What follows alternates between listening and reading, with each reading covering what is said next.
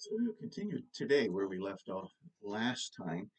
Last time we ended up just before Peter began dealing with this stone imagery. We referred to it on several occasions, but we really didn't have the time or spend the time to get into looking at this imagery that is found here in Peter and throughout many portions in the Word of God.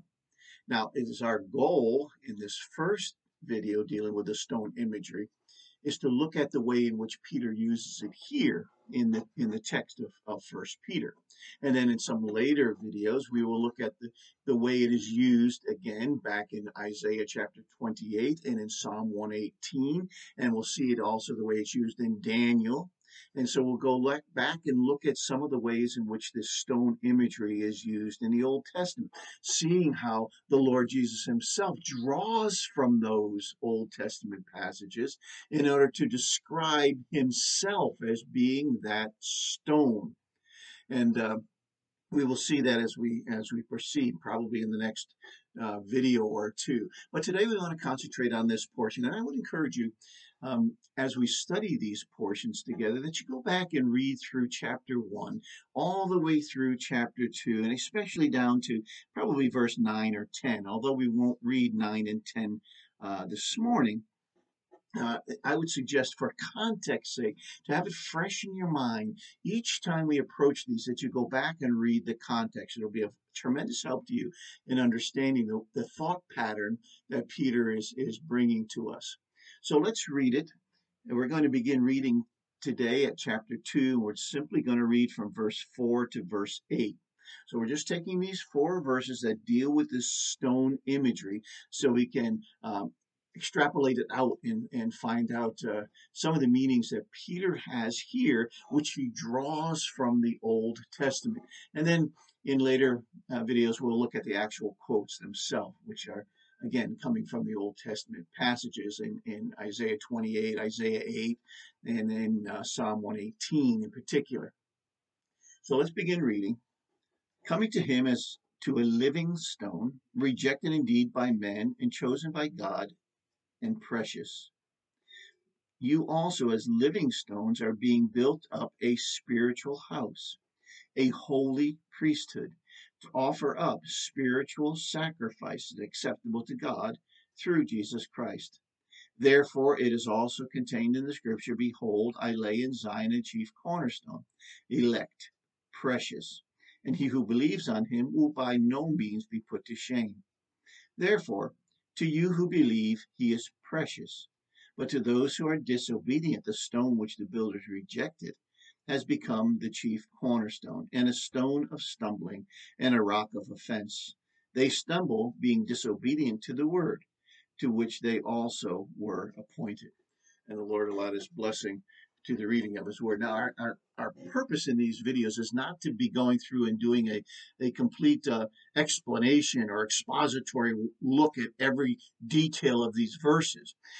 As you are aware, our main goal in all of these studies is to see how the New Testament writers make use of the Old Testament as they write their epistles, as they write their narratives. So we will not be going through and looking at all the details of each verse, as you might do in an expository teaching, but we are going to be focusing on certain aspects. So here, Peter begins the discussion here in verse 4.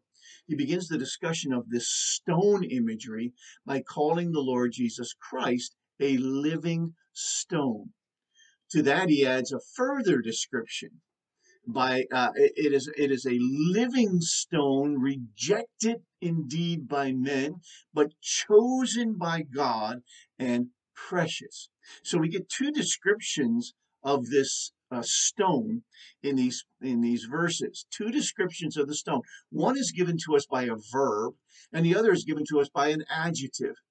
The verb in this case, the word living, is found in a form which is a present active, and it's a participle, which gives it an ing kind of ending. So this ing ending, when you find this form of a verb, oftentimes or sometimes, maybe is even a better way to put it, it becomes an adjective. It's describing. It's a word that's descriptive of the noun or the pronoun which it's attached to. It might be called a verbal adjective, as we might call it in English. They both describe the noun in this case, which is the stone. So the word living and the word precious both describe the stone.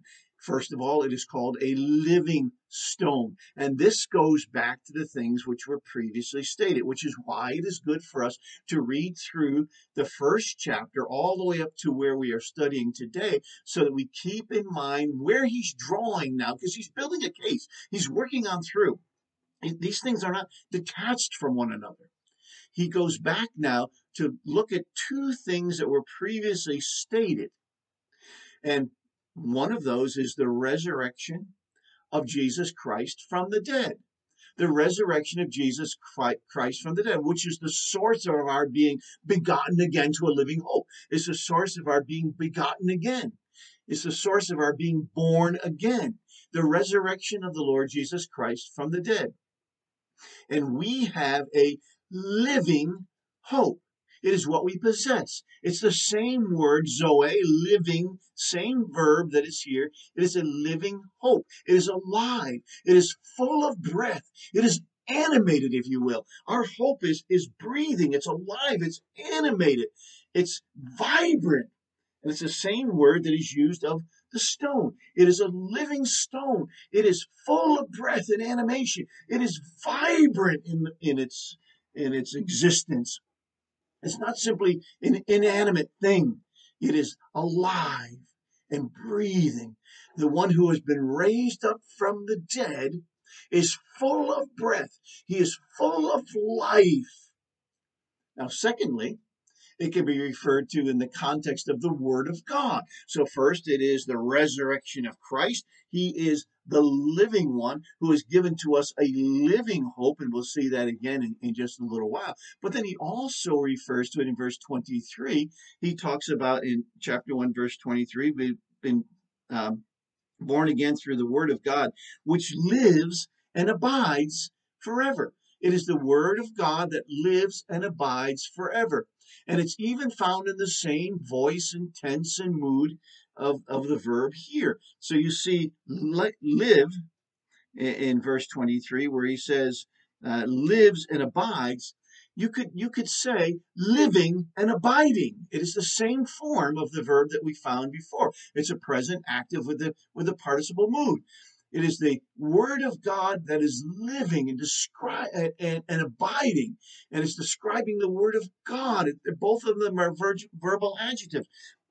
It is the living Word of God. It's the abiding Word of God. It's the Zoe. It's the Meno. It's the living and abiding Word of God.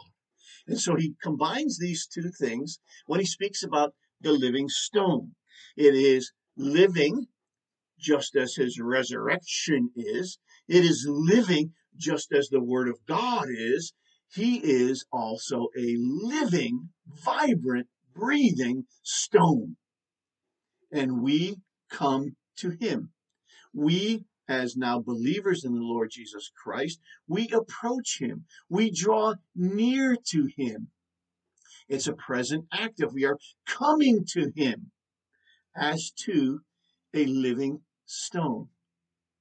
Now, when you add those two little words, as to, it makes it a sort of simile.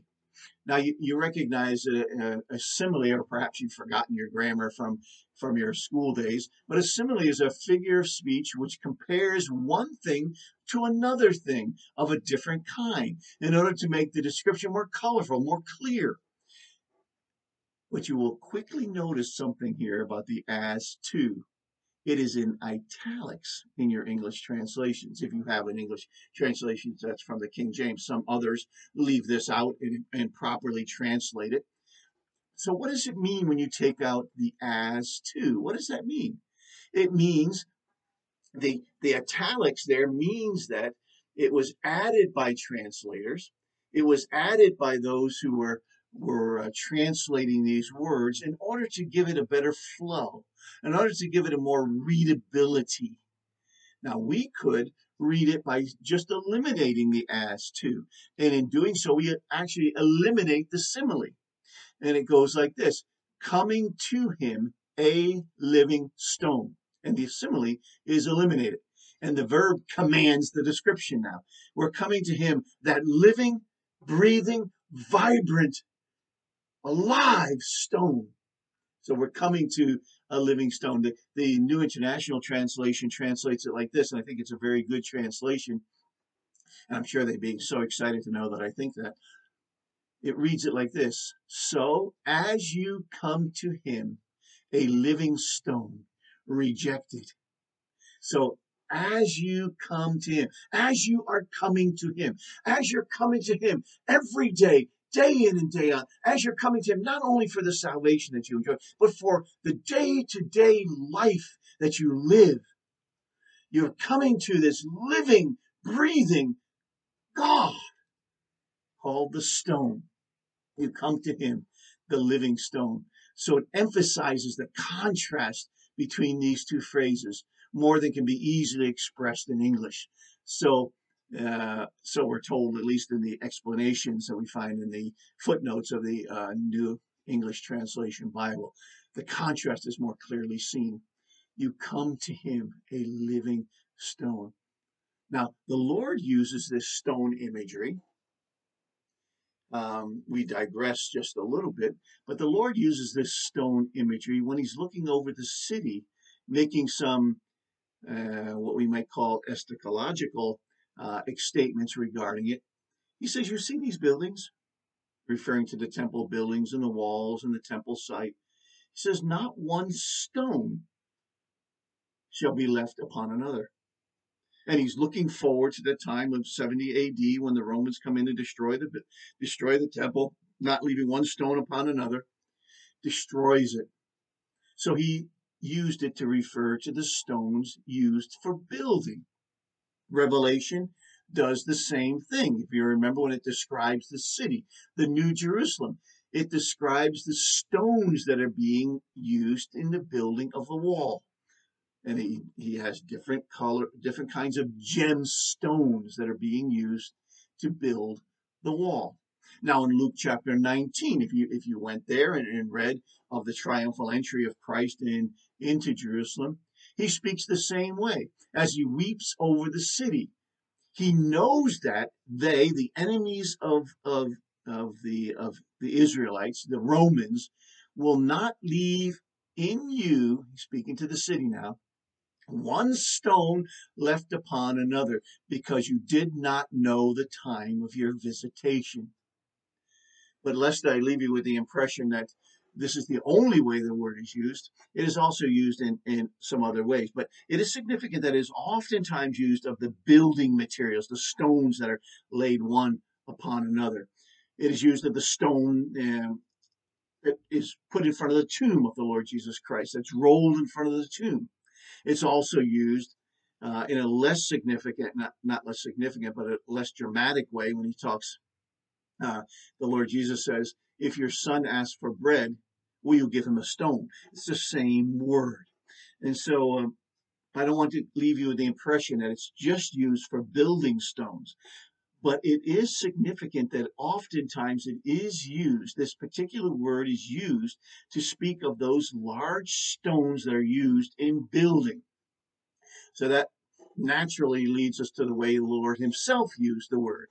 And as he's interpreting those Old Testament passages dealing with the stone which was rejected, he brings them over and he draws this analogy from that. He draws this analogy from the Old Testament scriptures when he applies it to himself. It becomes, as it were, it is a metaphor that is used here, but it's more like a concretized metaphor. It is used to illustrate something secure, something solid, something unmoving. Now, not to digress, but perhaps it's a good reminder to us that different from a simile, a metaphor is a figure of speech in which a word or a phrase literally illustrates one thing. or to one thing, or one idea or one concept to another thing or another idea, and in doing so suggests that there is a likeness between the two, or an analogy between the two things or between the two ideas. Now, concretized metaphors takes that just a step further by suggesting that the metaphor has a concreteness to it, giving it a sight, if you will, giving sight, if you will, to something that is more, giving sight to something that is not material. Perhaps you could put it that way. He is without question solid, secure, something you can depend on. He is unmoving, just like the stone.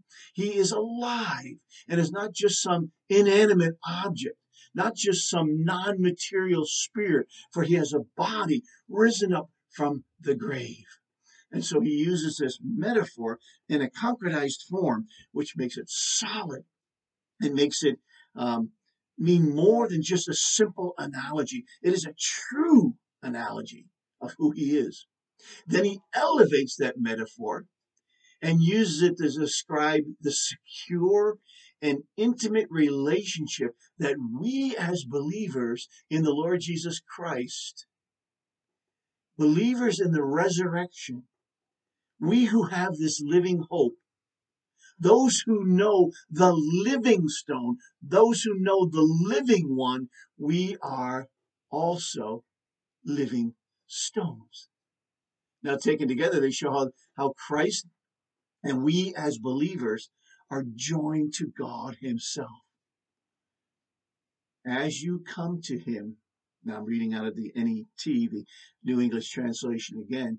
As you come to him, the living stone, rejected by men and chosen by God and precious to him, you also, like living stones, are being built into a spiritual house to be a holy priesthood, offering spiritual sacrifices acceptable to God through Jesus Christ. The foundation of God's building is his Son. His Son is the chief cornerstone from which everything else is constructed. Everything else, that cornerstone lays out the construction for all else that is there.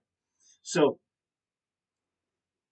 the foundation is the very Son of God. The foundation is the Lord Jesus Christ, the living stone. And then the living stones, of which we metaphorically are described as believers, are those who have come to the Lord Jesus Christ, come to him and placed our lives upon that stone. We've laid our life upon that stone, upon that foundation.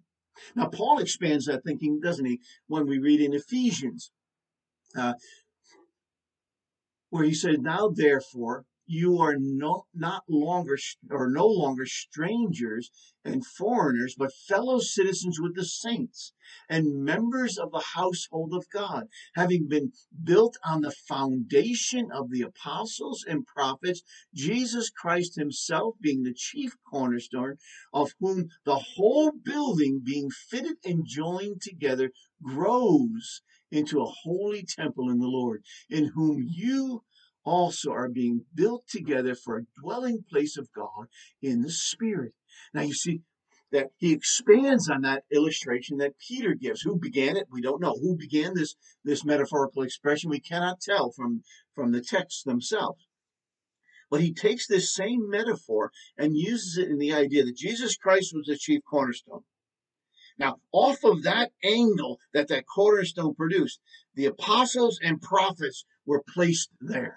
On top of the apostles and prophets, on top of the doctrine of Christ and the doctrine of the apostles, on the doctrine of the prophets, we begin to build.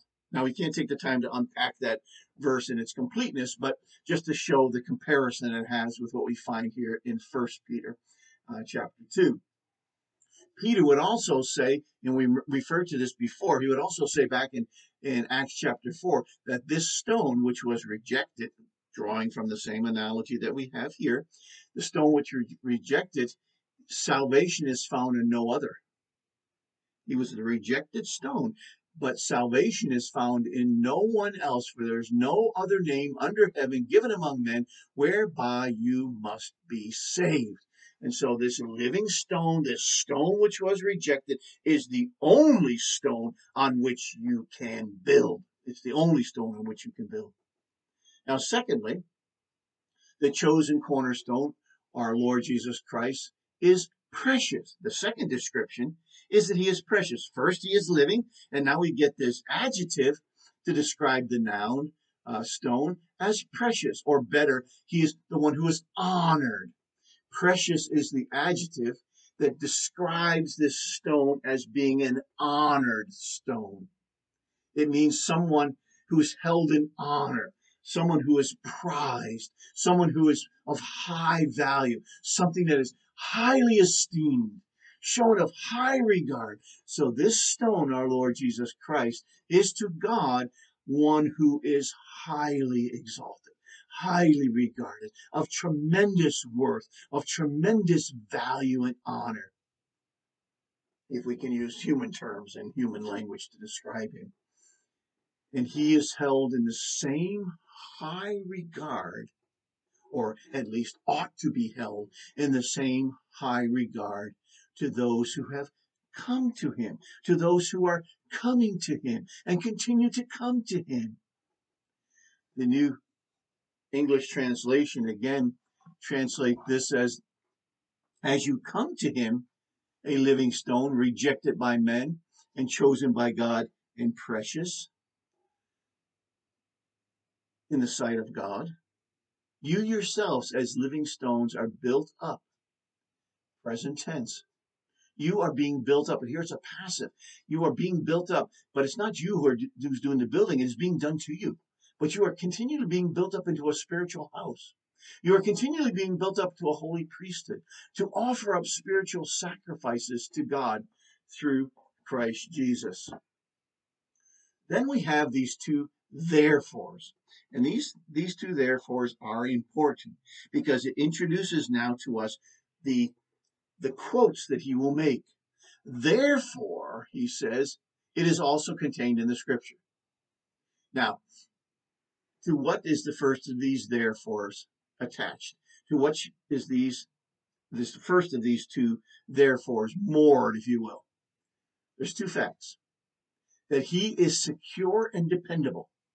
That the stone to which you've joined yourself is sure and is secure and dependable, and that you are joined to him and are also secure, being built on a firm and a sure foundation, the highly regarded and the one who is of high worth. You have attached yourself to him. And secondly, that he is precious and to be honored with spiritual sacrifice, with spiritual praise and worship being offered up to him by a holy priesthood.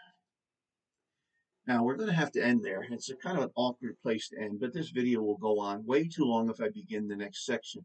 So the scripture confirms that Peter writes when it says, behold, I lay in Zion a chief cornerstone, elect, precious, and he who believes on him will by no means be put to shame.